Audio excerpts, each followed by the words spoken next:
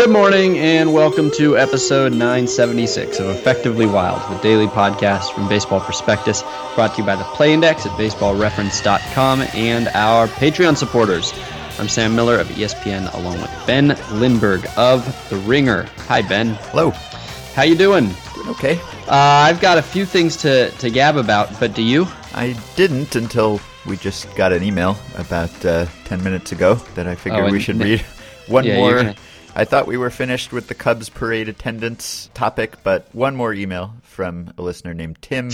Just stealing it. You're just taking it from me. Oh, so this is okay. You're just going to steal the email. It's addressed to both of us. I just feel like I've been doing most of the lifting on the Cubs route estimate so far. So if someone's going to get the credit for taking it over the finish line, but that's fine. I hand off the baton to you with like literally 8 feet to go in this relay. Go ahead. All right. Tim says, I've enjoyed your ongoing investigation into Fox 32's Cubs parade attendance estimates. I believe I can provide some closure.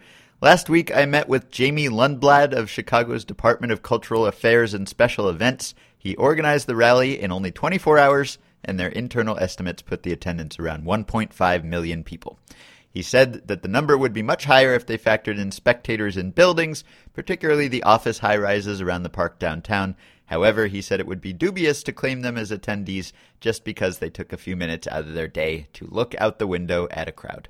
So, according to Tim, that is the official estimate, 1.5 million. Yeah, and, it might be tempting to then say, well, how do we trust that? But the fact that they had internal debates about whether to count people in office buildings suggests that they took it seriously, that they had some that they really had an honest and true desire to get to some truth here, not just a number that could play in a headline, but some actual truth. And so I defer to this. I believe this is in fact the final say, the final word. Yeah. And honestly, like 1.5 is. That's when Matt, I can't remember if I said this. I can't remember if I even replied this to Matt, but when Matt was sort of giving me his explanation for what he thought the number was, Matt Trueblood, I was thinking that in a situation like this, I would probably just go with whatever I would have guessed in advance they were going to be and stick to that. Not like there's any real reason for having a number in advance. Like I don't actually have a good way of knowing how many should have gone or let alone how many did go. But that I still sort of felt like even after all this, the best estimate was still going to be what I would have estimated before. And I would have estimated 1.8 probably before, I think. And I might be, that number paradoxically might be changing. What I think after that I would have said before might not actually be consistent, because I think I've bounced a few numbers around in my head, and maybe I'm now slowly gravitating toward the quote unquote correct number. But I like 1.5 because it seems to fit what I already knew about the world, I guess, from 36 years of experience. So 1.8 million might have been my estimate. 1.5 is close. I think it makes sense. All right, so that is settled. I wanted to settle one other thing that we talked about in the last email show, which is the multiple Andrew Millers. If there were, let's say you had 5 Andrew Millers, and one was the closer, and he was used as a traditional closer, and one was, sort of a 7th, 8th inning guy, and he was used as a traditional 7th or 8th inning guy. And one was a fireman, like this Andrew Miller kind of was used for the Indians. And one was more or less a mop-up guy, and one was converted to a starter. And we need to pick some stats for the starter, just for the sake of this question. So let's say this starter, he throws 196 innings, with a 3.78 ERA in Cleveland, okay? Okay. So you've got 5 Andrew Millers, and everybody can see they're the same. They all maybe they have different haircuts. Maybe this isn't a weird world where everybody accepts that there are 5 Andrew Millers, but their pitches are the same. They have the same skills. Their pitch FX is the same. They have the same, more or less the same strikeout rates, adjusted slightly for their role and the greater demands put on them, and so on. So 5 Andrew Millers. I want to know how wide a spread you think their salaries would be if they all hit free agency at the same time. Would they all be signed to be closers or so? Would there be some bias against some of these Andrew Millers based on pitching in lower leverage or higher leverage? Would the saves Andrew Miller get paid more than the setup Andrew Miller? I don't think so. You think that we are now at a post-saves world, and that teams are evaluating pitchers entirely based on how well they are at pitching instead of how well they were in it, or I guess how valuable their role was perceived as being? Well, not necessarily, but if they're identical clones, yeah. Yes. So okay, so people don't realize that they are clones. They don't, like, these are these are somehow seen as being 5 different people with 5 different brains. I'm saying that their pitches are suitably clone-like, but they all have different names. They could even all be from different countries if you want. Okay, they look different too. They look different. Yeah, nobody knows that they're clones. Okay, somehow it is disguised. Okay, so their pitch FX stats and TrackMan stats look the same. Yeah, but everything else is different.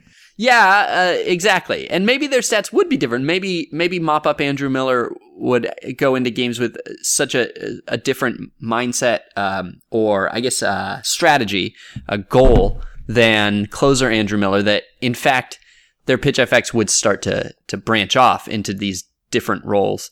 Pitch FX is like maybe mop-up Andrew Miller throws a lot more fastballs and throws a lot more strikes and is different. So, but yes, if you shuffled them all up and put them in the closer role, their pitch FX would be identical.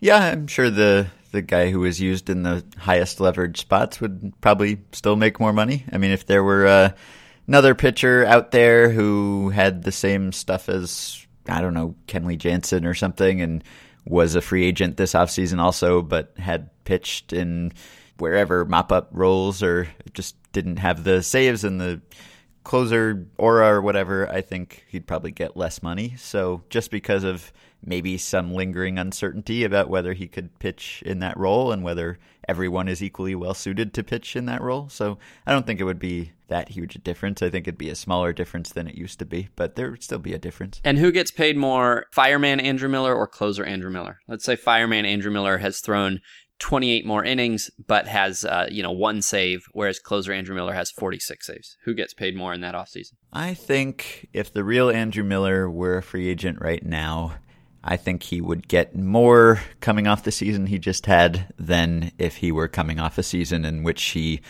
had been used the way the Yankees used him all year, where, let's say he was just a traditional closer, same guy. I think he would definitely make less money than he would make right now. Does that depend on him having previously closed? If let's say Kelvin Herrera had done exactly what Andrew Miller did this year, but went into free agency with 0 career saves or whatever he has, would he also, if he had the exact same level of dominance and versatility? Yeah, I think that might change things a little bit, because with Miller, he can do the other thing if you want him to. He has done it. He did it for a year.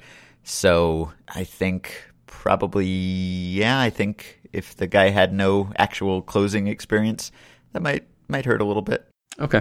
Herrera got 12 saves, by the way, this year. So that is a slightly outdated question.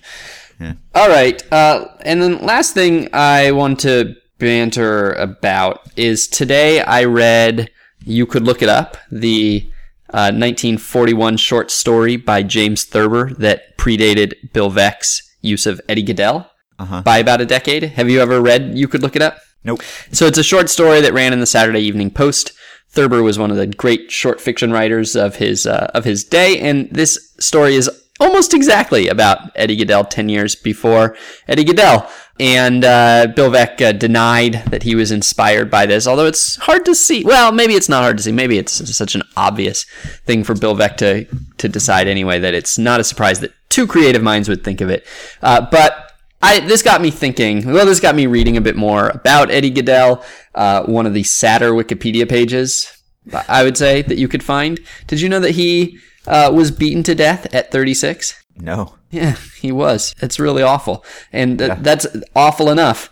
I mean, really, it's awful enough? Like, for anybody, that's awful. for somebody who was in the public eye for roughly 15 minutes, and it's sort of in a way seems awfuler. But also, he was 3'7", and that is so awful to think about. Like, that is so just disgusting to think about.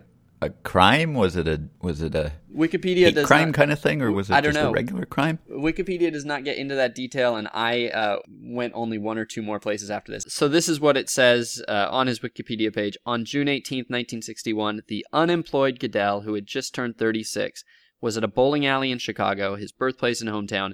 Goodell was followed home and beaten. His mother discovered Eddie lying dead in his bed. He had bruises about his knees and on the left side of his face. A coroner's inquest determined that he had also suffered a heart attack. Oh my goodness. That is the grimmest possible. But even sadder, if not quite as grim, Bob Kane, the pitcher who faced him in that game, went to his funeral, but was the only Major League Baseball figure to attend the funeral. There's a lot of sadness here, Ben. I'm not gonna lie. I want to shift it to the less sad. I'm gonna change the subject to my question, which is why I want to bring this up. If let's say that Bill Veeck had been so inspired by the success of this plan, he got his walk, and none of the pitches were close. Maybe if he had decided to keep doing this, what would have happened? Let's say Goodell was made a permanent member of the team. How would it have played out? Give me a career. Well, I don't think he would have lasted long anyway. He would have. So he was pinch hitting in that game. Would you have continued to carry him as a pinch hitter? I guess so, right? Yeah. We're not talking about him playing a position. Well, that's part of the question. The question is, what is his on base percentage? If it's 1,000 forever, then yes, without a doubt, you keep him as a pinch hitter. Yeah, it's not. I think we've talked a lot about pitchers and whether they can throw pitches in the strike zone, whether they want to, or how often they can do that. And we kind of think it's maybe less often than the typical person would think, or at least hitting their spots is harder than you would think. So obviously with him, you're not afraid of him hitting for power. You would pitch him like you pitch a pitcher, or maybe even more so like that. And on the other hand, he has a tiny strike zone. How often would he walk? He would never swing, right? He'd probably never swing. So I think he would probably have like a 300 OBP with no power and no hits. Okay, 300? Yeah. Really? He had it, according to legend, his strike zone was 1.5 inches tall.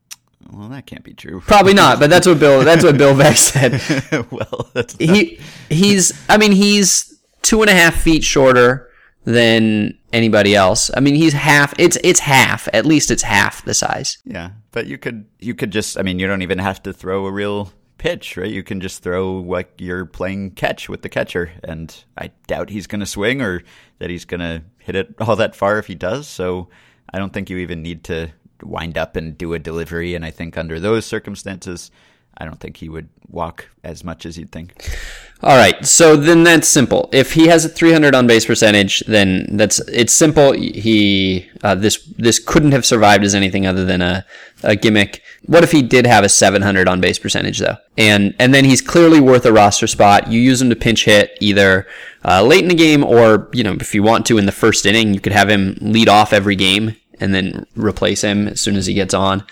Yeah, got a pinch run for him every time, so you're using up 2 roster spots every time you use him. No, you're using him as a pinch hitter to get on base, and then you're putting in the normal leadoff hitter for him. Or more likely you would put in the normal number 8 hitter, because you don't want to have your pitcher pinch run. You also don't want to burn an at bat from one of your better hitters. So you would move everybody in the lineup down one spot. You'd have your number 8 hitter pinch run for him once he got on base to lead off the first, and you'd start off every game with a man on first, which every time you do that, it's probably worth 3 or 4, 5% of a win. So it would definitely be worth the roster spot if he were anywhere close to 1,000. I would guess it'd be easily worth the roster spot if he were anywhere close to 600 or 700 on base. So just now allow that premise. How would it have played out? I think he's worth a spot. In that case, I would guess that there would be a rule change of some sort to prevent that happening. I don't know exactly what the language of it would be, but I don't think baseball would want the Browns to be able to keep doing that over and over and to inspire other teams to do it also. So I think probably there would be some sort of rule change. Like I think didn't Bill Veeck, like he had a moving outfield fence once and tried to like lower it and raise it or move it in and move it out, and there was a rule change so that he couldn't do that anymore.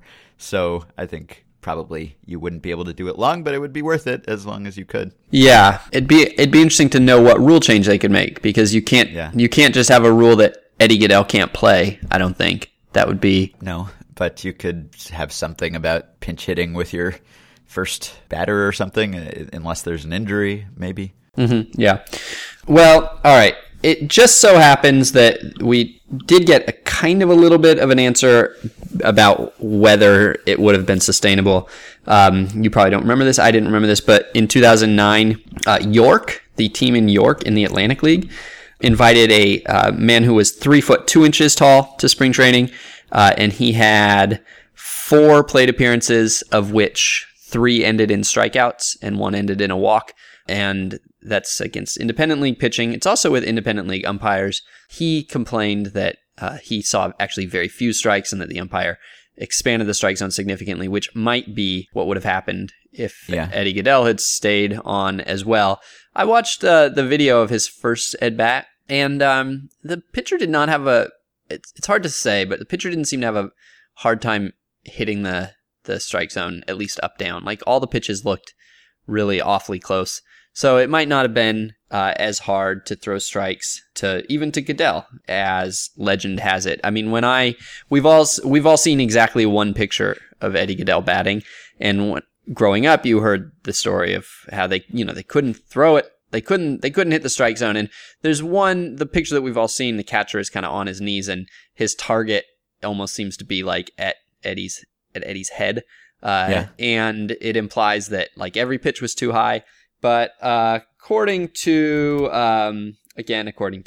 Wikipedia, Cain delivered 4 consecutive balls, all high, but only the first 2 were legitimate attempts at strikes.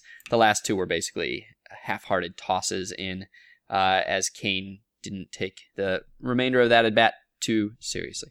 One last note, apparently Goodell's death remains a cold case. I'm reading from a blog on baseball history by a man named Bill McCurdy, who writes, and I'm going to just trust that this is accurate. From what I can tell, there was no real evaluation performed on Eddie's blood contents in the sketchy postmortem that followed. Almost everything about his death had been concluded by the Chicago police from Eddie Goodell's reputation as a heavy drinker and combative personality. Since money was missing, the Chicago police concluded that Eddie Goodell had been attacked and robbed, but that he was able to make it home before... I'm going to stop. Okay. Because of his, quote, reputation, the Chicago Police Department declined to investigate his death any further. Carson wrote about it in 2013, Carson Sestouli. Today's glimpse into the horrible, Eddie Goodell's death, December 4th, 2013. So maybe we could link to that. That probably has a lot better information. All right. Let's talk about 2017. Actually, let's not. Let's talk about 2016, the winter of 2016. All right. I have sent you a link to a page on Bovada, the online sports gambling site, because we are going to play Who Will Win the Offseason. We played this last year. And the way this works is every team has been assigned a likelihood of winning the World Series as of November 1st. It has not been updated since then, which is interesting and just goes to show you, I think, how unseriously a bookie has to take these prop bets when the odds are so heavily stacked in the house's favor. We've talked about this, but if you add all this up, there'd be like 4 World Series champions because everybody is given much better odds than you would actually give them, so that you can't hardly make any money. And so even though teams have been signing players and making trades, it does not look like any of those have caused them to update their odds, because they don't need to care. They're just going to win no matter what. But they will update them as the offseason goes on and before the season starts. And we will, at the beginning of the season, be able to look at the World Series odds and say who most improved their chances of winning the World Series this year. And from that, we will determine who won the offseason. So I think last year we drafted the teams that we thought were going to most improve or most drop, and I think we'll do that again. And you pick a team and then pick which direction. Does that sound about right? Yes. And theoretically, these odds have already banked in the expectations that some teams are going to buy or some teams are going to sell. So if the Giants go out and sign Mark Melancon tonight, that might not move the odds because it might have already been expected that the Giants would be buyers and that they would improve their bullpen. And the smart money would have already calculated that. And so this is, to some degree, looking at who will execute the expectations or who will not execute to the expectations. And to another, it's who will defy expectations, who will be buyers and particularly successful buyers that we don't see coming. And this game today, this week, is somewhat inspired by the fact that I wrote a piece at ESPN about which teams were maybe, in my opinion, or based on a sort of assessment of where they are and where the market is, the most likely to be this year's Diamondbacks or this year's Padres and White Sox from the year before. The team that goes out, does a ton, and yet still is bad and lives to regret winning the offseason. So partly I want to know who you think is going to be the aggressive buyer. So anyway, long lead in to the show. Hi, Ben. How you doing today? All right. So why don't you pick a team? All right. So we'll link to these odds in the Facebook group and the blog post at BP so you can follow along if you'd like.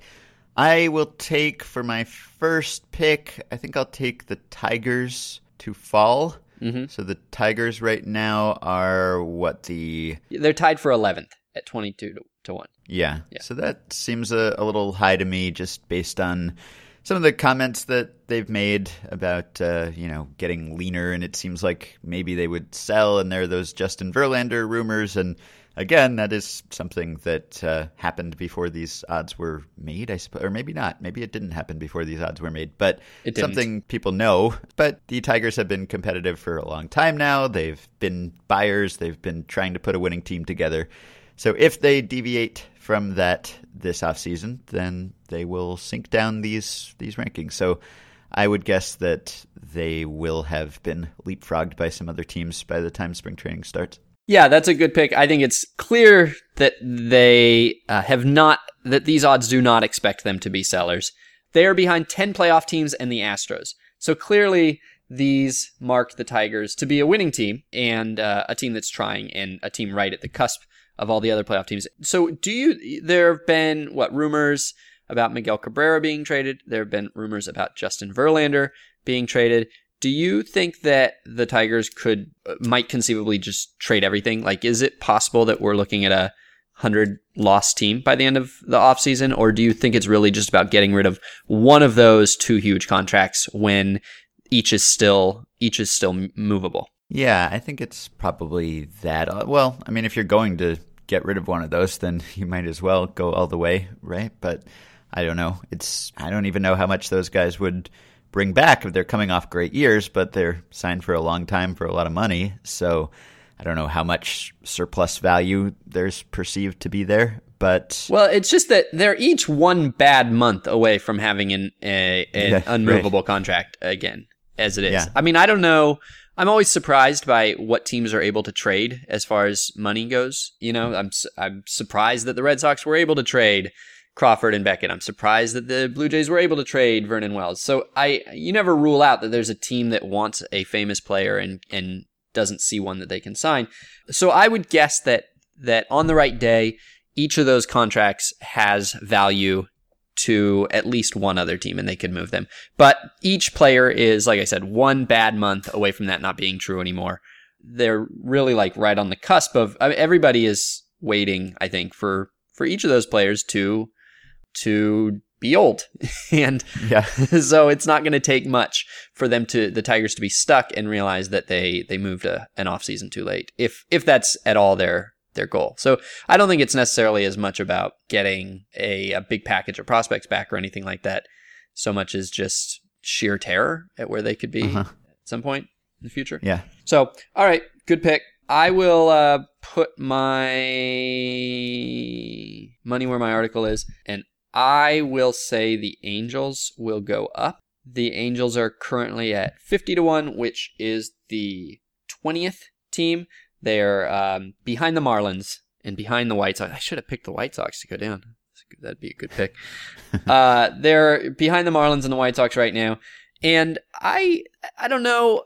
We don't have I said this when I wrote the piece. It's hard to judge the Angels front office. We don't really, it's a fairly new GM, been there only a year, and a new GM in that Billy Epler hadn't been a GM before. And so we don't have a huge sample of how he operates. But what we do know is Mike Scioscia, and what we do know is Artie Moreno. Artie Moreno has been pretty single-mindedly focused toward competing for first place for the last 7 years, even though they've only been close to first place or in first place one of those years.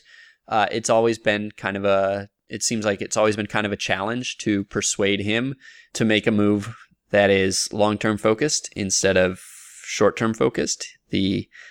From really the Vernon Wells trade onward, it has at times felt like a franchise that is sort of toggling between tilt and just on the brink of tilt.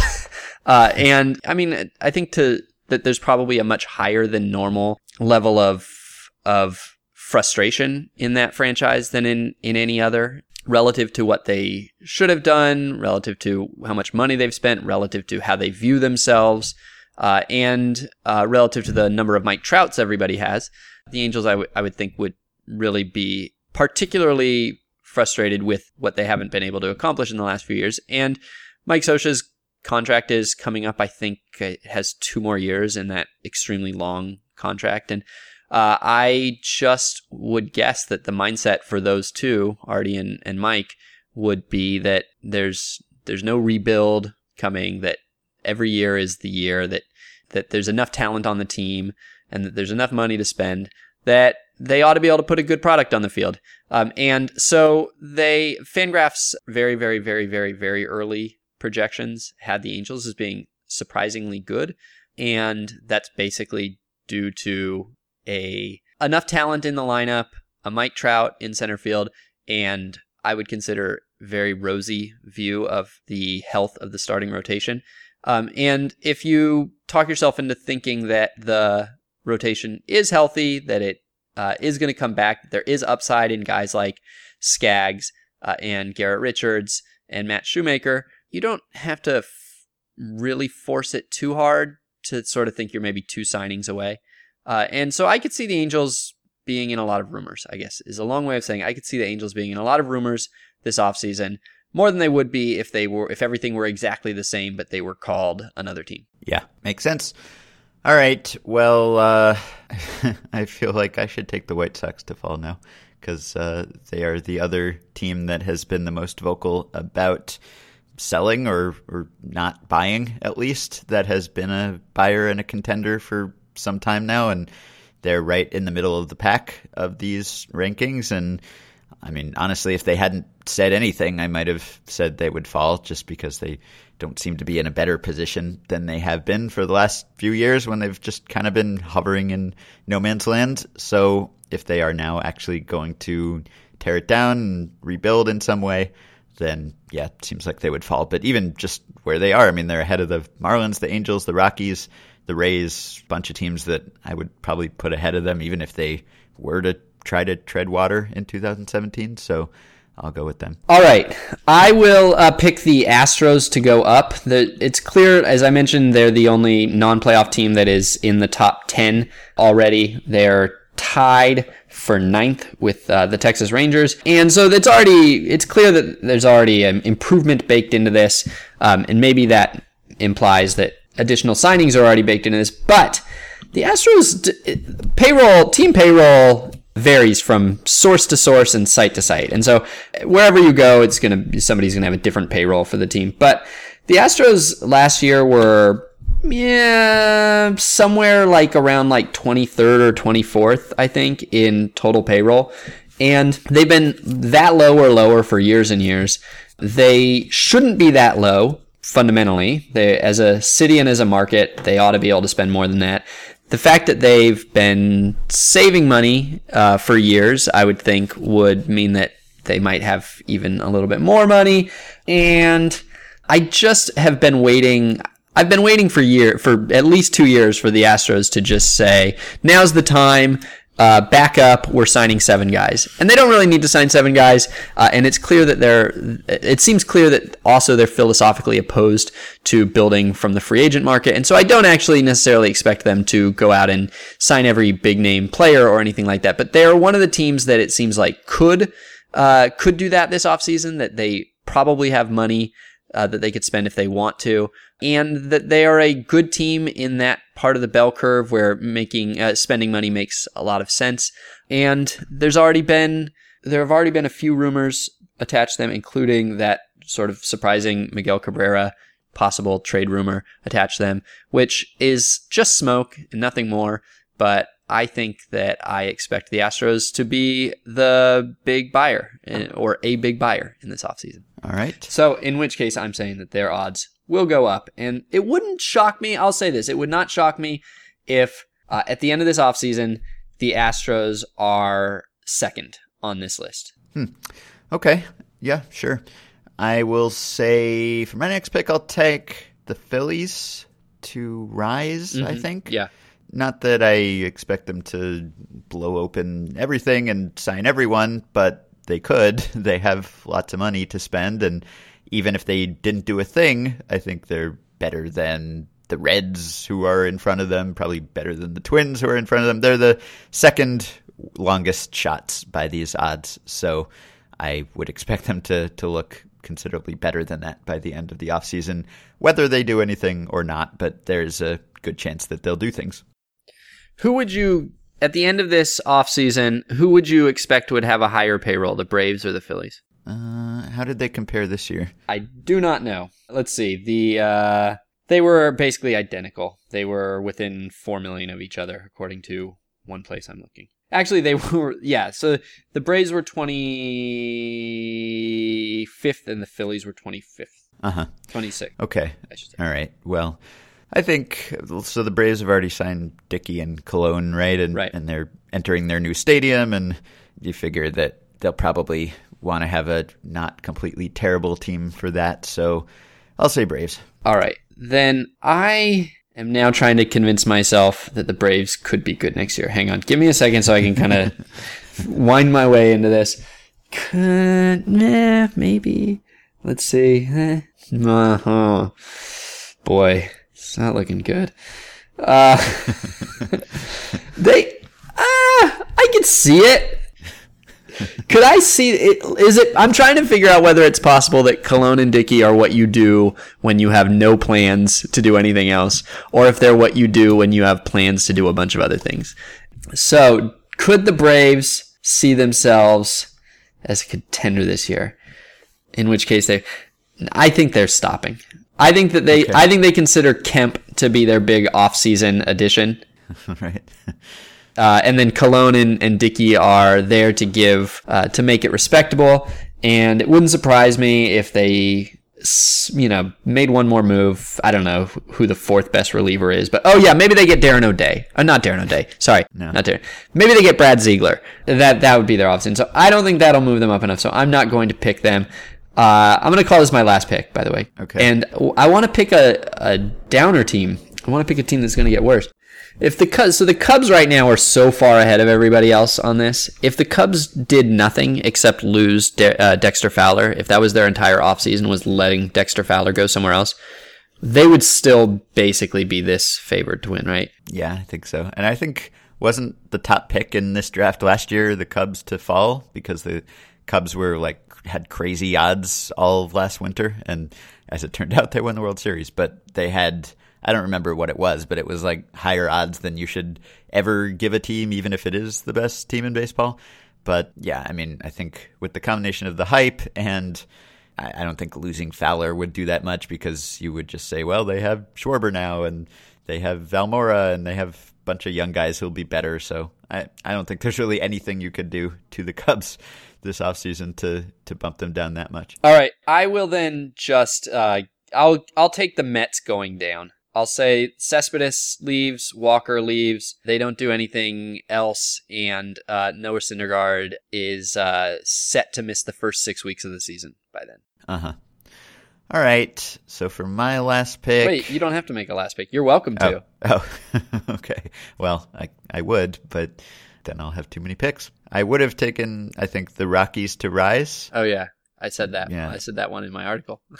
Yeah. Well, yeah, right. Okay. So, I mean, I think the Rockies are pretty good as it is. And yeah, you identified them as a possible buyer and maybe too much of a buyer, but even if they didn't, I mean, they were just pretty good this year, especially later in the year, and they established some good guys, some good pitching. So right now they're behind the White Sox, for instance, and I think they'll probably be a little closer to the middle of the pack than they are in the current rankings. Okay, let me just ask you to go up or down for 3 teams. Would you guess that the Royals' chances get better or worse? It looks about right, but if they had to go one way or another, I'd probably say up. Tampa Bay Rays, better or worse? Up. Better. So better. Yeah. I could see that going the opposite. I could see them in this market trading. Yeah, they might trade Archer or something, yeah. And New York Yankees, better or worse? Yeah, that's a tough one. So right now they're just behind. They're the Tigers, and then the Cardinals, and then the Yankees. And obviously if they turn back into the old Yankees all of a sudden and they start buying people, then they'd go way up. I don't think they'll – maybe I'll say down just because I don't think they'll do that yet, and maybe this is pricing in some expectation that they will do that. Okay. All right. Since you didn't mention it, I liked your article last week about the off-season demands. If we're not going to talk about that, I will just mention it for a second. People should go read that. Like if a free agent says that he's looking for something over an offseason, whether it's number of years or number of millions of dollars, you looked up like almost 80 examples of free agents doing that over some number of years, and you looked at how close they get to that. And, well, I guess I won't spoil it, but it's pretty interesting. You arrived at an actual answer, so it was satisfying. Oh, thank you. I forgot. That came out on Veterans Day, and so I have to re-put it out there. So I'm gonna do that right now. All right. I like that one. Okay. So that is it for today. All right. You can support the podcast on Patreon by going to patreon.com/effectivelywild. 5 listeners who have already done so: Jason George, Jody Madrone, Michael Peretti, Harris Kingsley, and Xander Berg. Thanks to all of you. You can also join our Facebook group at facebook.com/groups/effectivelywild, and you can rate and review and subscribe to the podcast on iTunes. You can get the discounted price of $30 on a 1-year subscription to the Play Index by going to baseballreference.com and using the coupon code BP. You can buy our book, The Only Rule Is It Has to Work, our wild experiment building a new kind of baseball team. Check it out at theonlyrulesithastowork.com. Leave us a rating and review on Amazon and Goodreads if you like it. You can contact me and Sam at podcast@baseballprospectus.com or by messaging us through Patreon. We'll be back later this week.